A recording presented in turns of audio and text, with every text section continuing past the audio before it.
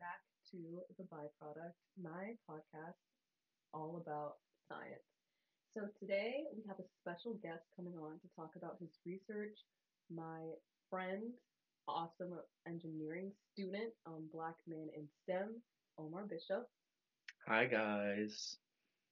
So, so glad to have you here today. Thank you. Thank Right. you. So, just give us a brief explanation of your research. Like, give us the abstracts. Yeah. Okay, yeah, no. Cool, cool. I'm a mechanical engineering student, and I research a field called magnetocalorics. Magnetocalorics, to kind of break it down for you, is basically just magnetic cooling.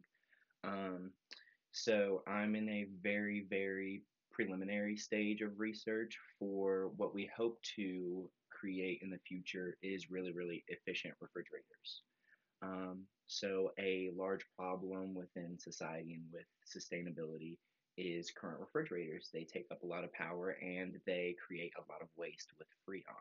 Yeah. Our refrigerators would use magnetocaloric compounds, so elements put together that basically, when put under magnetic fields, change the temperature within themselves.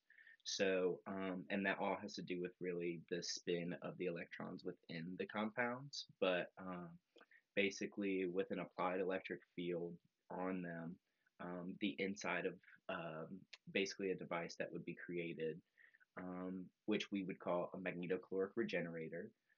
The inside of it would be able to cool like a regular refrigerator, and it would use much less energy and create no waste like Freon. Oh, wow. That's very cool. Yeah. So, like, what your research? Like, what was the test? Like, what was the data? What data Mm. were you collecting? Like I said, like we're in very preliminary stages.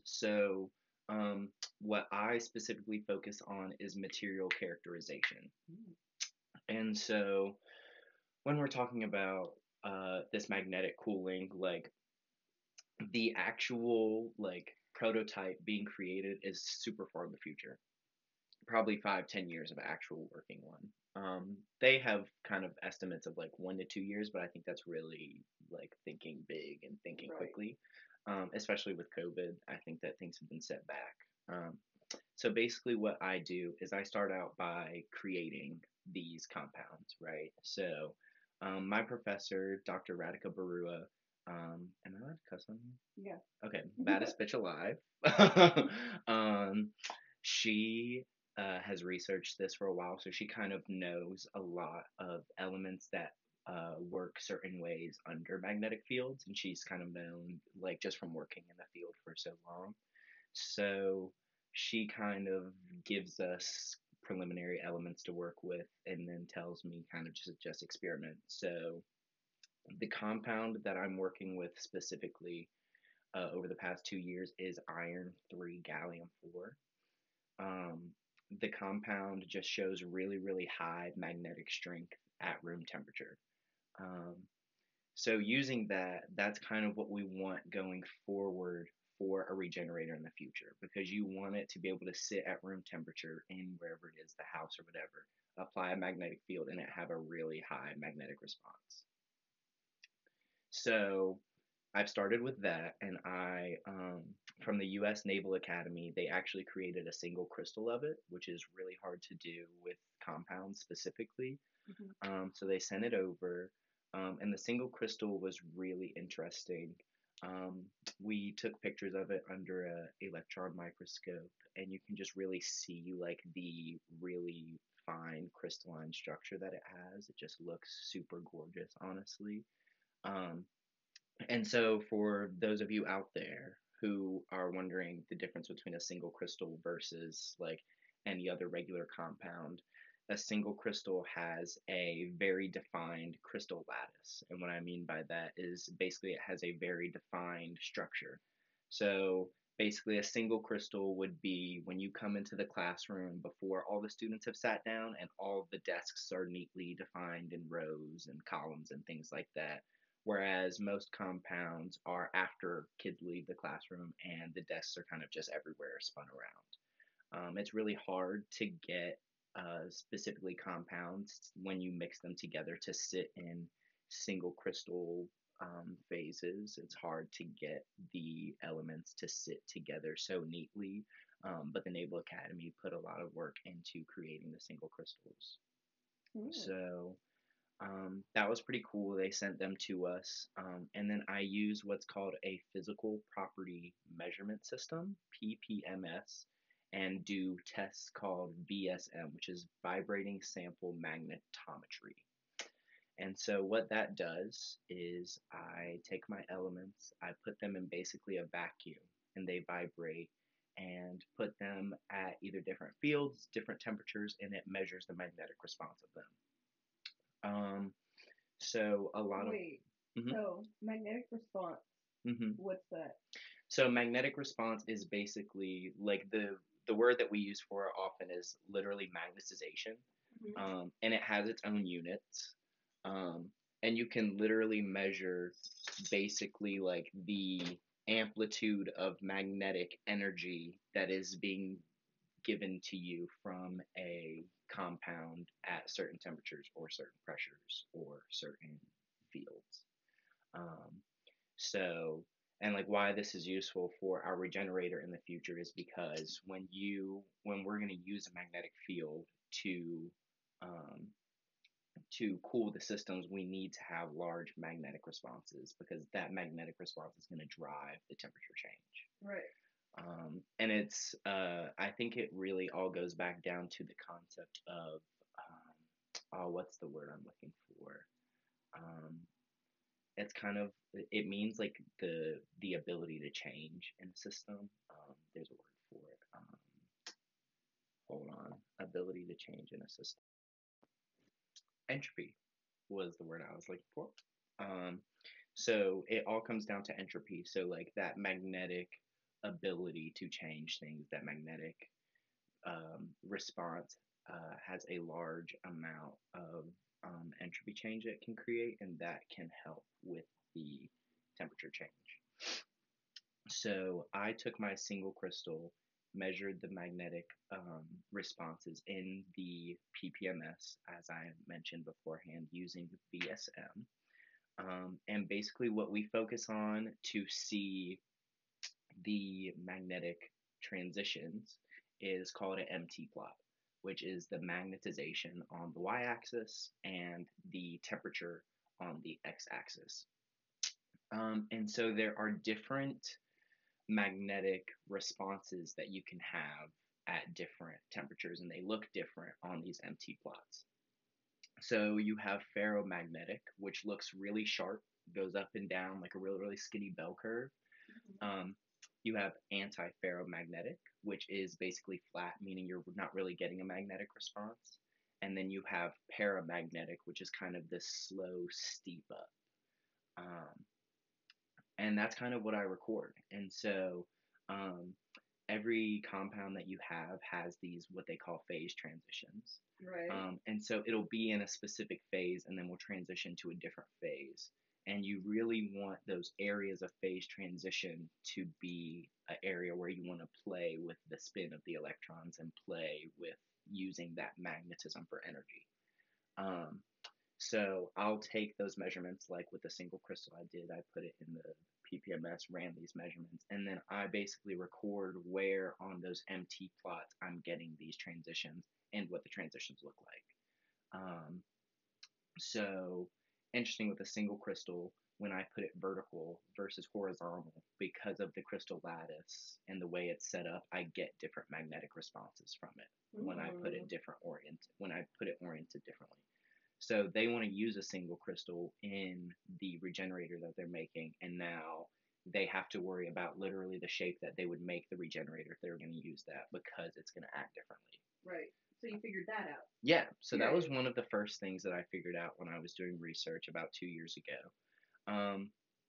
And what I do now, which I kind of have more hands on process with, is I induce pressure onto the system to affect and tune the magnetic responses. Mm. So I put pressure on the compound in two ways. I use either hydrostatic pressure or chemically induced tensile pressure.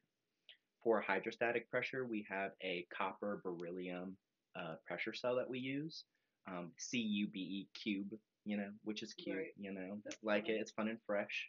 Um, so what we do is it's literally just this copper beryllium tube that you open up, you put the sample inside it, and then you close it, and then you can actually apply pressure with the cell by just tightening it down. Hmm. So the inside of it actually is kind of like packed in tight, and then it pushes air onto it, which adds pressure inside the system. So I can literally take that little copper rod, put it back into my PPMS machine, and it runs VSM on it. Right. At a different pressure. At a different pressure. And then basically, depending on how many rotations you do when you tighten it down, equals however many kilobars of pressure that's being applied onto it. Um, so through that, we kind of didn't get super. Um, the way my professor puts it is that we're looking for a story to tell Right. about our research. So we didn't really get a story there. We didn't get a response Like where a we now were what? like, yes, Yeah. we didn't get a, okay, this can be useful through this, or we're getting a specific response that we can use. There was no story to tell there. So then we went to chemically induced tensile pressure. Um, and so what I mean by chemically induced tensile pressure is basically we take the compound, which is iron 3, gallium 4, and we replace elements inside of it to create pressure. So, iron 3 gallium 4 is a very special compound because of the unique iron sites that it has and the way it sits in the crystal structure. So, I will replace iron with atoms that are close to it on the periodic table but have a higher atomic radius.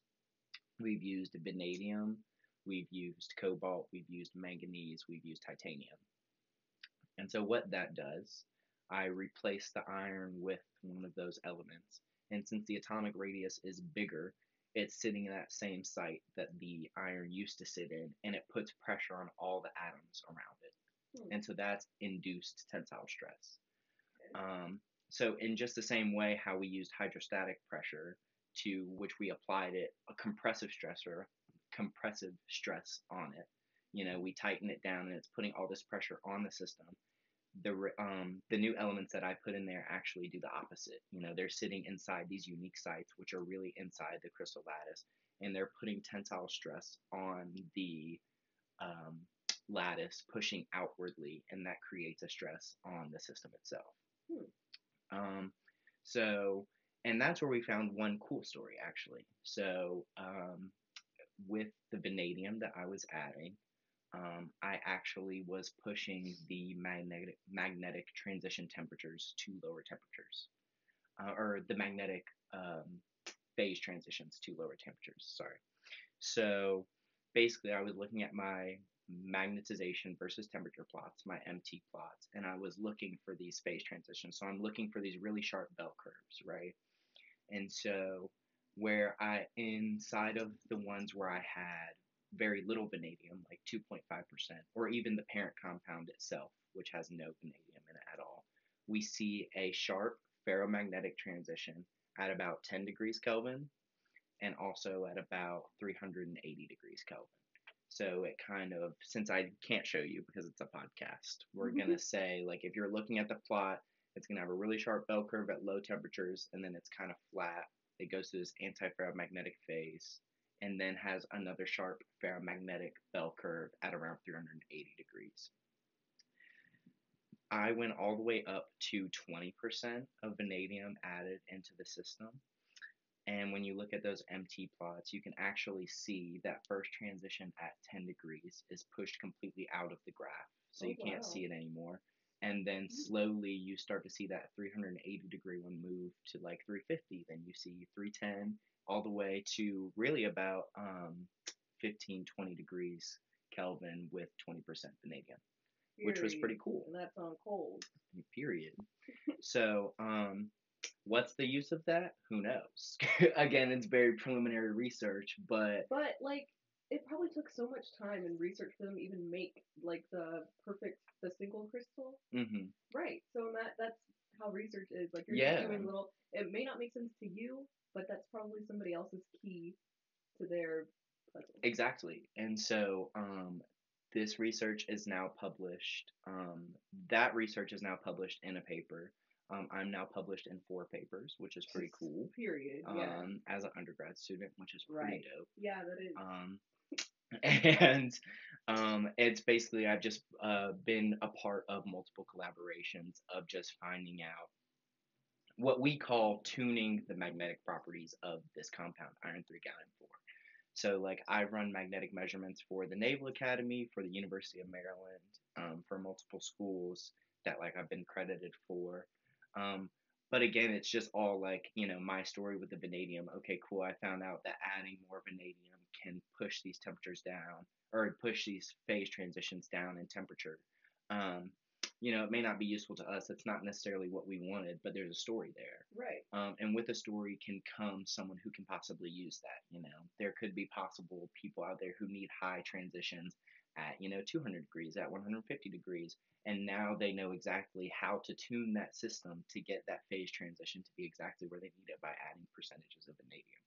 Right. Um, So is it just like an anomaly at 20%, or does it sort of go up in increments? Like, is there like a, you know? hmm so we stopped at 20% because at 20% the vanadium kind of starts to also lower the magnetization.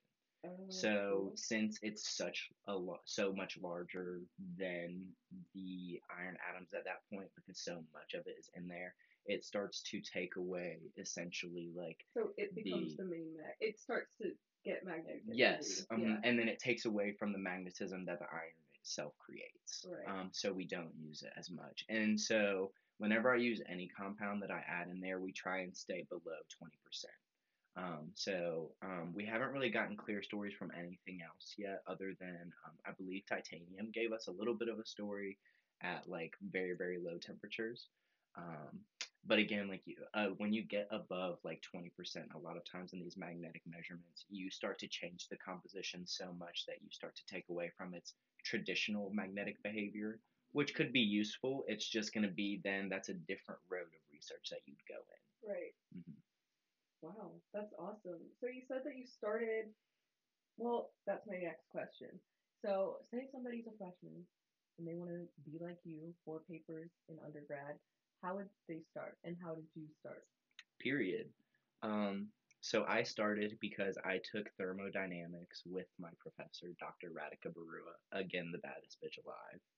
Um, but seriously, especially if you're an engineer on campus at VCU or an engineer at other schools, there's a program within the school called a vertically integrated projects. And that's what my professor works for, the VIP section. VIP baby. And what VIP does is it integrates vertically people to work with each other. And what they mean by that is there has to be a PhD student, there has to be a master's student, there has to be undergrad students, and there has to be professors all working together. So it's vertically integrated. Um, and so a lot of engineers and engineering schools have incorporated this VIP program. I don't remember what school it started at. I think maybe Georgia Tech. But yeah, that's how I got involved. It really threw me into the process. I get to do a lot of things that a lot of other schools during undergrad don't get to do because I'm working with people older than me. I took a lot of classes over the summer and one class last semester about magnetism that's only open to grad students, but we got to take it because we were in the VIP program. It created a lot of opportunities for me. I got really close with my professor, with my other leading lab professor who teaches mechatronics. Super smart guy. So I just helped me really build connections. So I very much suggest it if you're in engineering school or have the opportunity in general in any other discipline. Um, and even if you don't have VIP, like definitely just reach out to professors that you have And that do vertically research. integrate yourself. Period. Right. It was a really great opportunity for me. I never even thought about the possibility of grad school, but my professor here has been helping me get all these grants to possibly go because the reason why I wouldn't go is I can't afford it. Um, but she's been a really large stakeholder for me and pushing me to do bigger things than I thought for myself. And now I could be going to college on a full ride scholarship, and it could even be possibly paying for my housing as well. Right. So, which I never thought would be possible for me, and she really pushed me there. So, I definitely push everyone to reach out and reach outside the limits that you think for yourself. Reach out and reach up. Period. Period. Right. So thank you so much for that. That's awesome. That's Yeah. basically the same speech that you do at your the conferences that you go Yeah. to. So I was actually supposed to be at a conference right now, Mm. but thanks COVID, it was in Daytona Beach, so no way we were going. But I basically had a 15-minute presentation where I was going to talk to all these professors who teach magnetism and study magnetism for their research and present my research to them. So I didn't get to because of COVID, but I got to speak on here, so kind of a makeup, you know. um, don't think any professors are watching yet. They're coming soon. Period. But yeah, that's awesome. So yeah, definitely reach out to your professors. Um, jump in. So this is about magnets and everything, and you want to do roller coasters. How do you think this could link to that? I have an idea, but I'll tell you after. Okay. Well, oftentimes, not to go on a super large roller coaster span, but for those of you who don't know me, I am obsessed with roller coasters. I want to build roller coasters. It's my dream job for once I graduate. Um, a lot of roller coasters use magnetism and magnets to actually launch or stop the roller coasters at this point. So I think that my background in magnetism could really push me to create new methods and new ways of using magnets within roller coasters and within roller coaster systems, which would be pretty cool. Exactly. And you can just show your 4 published articles, Period. right, in your interview and talk about that. But Yeah. At NYU, if anyone's listening, applied. apply. I was thinking with the cooling and I don't know, the cooling with the magnets. You know how roller coasters like sometimes I don't know. I'm thinking like tracks and like trains and friction and stuff. There could just be a lot of like heat. Maybe that could just make Word. cooling it down can make the brakes more efficient. I don't know. I don't. I hate physics, but A lot of times there are a lot of problems with the overheating specifically of the magnets on roller coasters that use magnets a lot. So you're definitely on a track that I could see. right. Or you could use your research to fix that. Right. Coming soon. Coming Coming soon. soon. Coming to a refrigerator near you. Or a theme park near you. Wait and see. Okay. Well, thank you so much for coming on. No, thank you for having me. Really enjoyed it. Love seeing black men in STEM or just black. Actually, women in STEM. Um, we're gonna have to do some editing. But thank you so much for coming out today. Yeah. Um, so yeah, thank you so much for listening, and I will catch you next episode.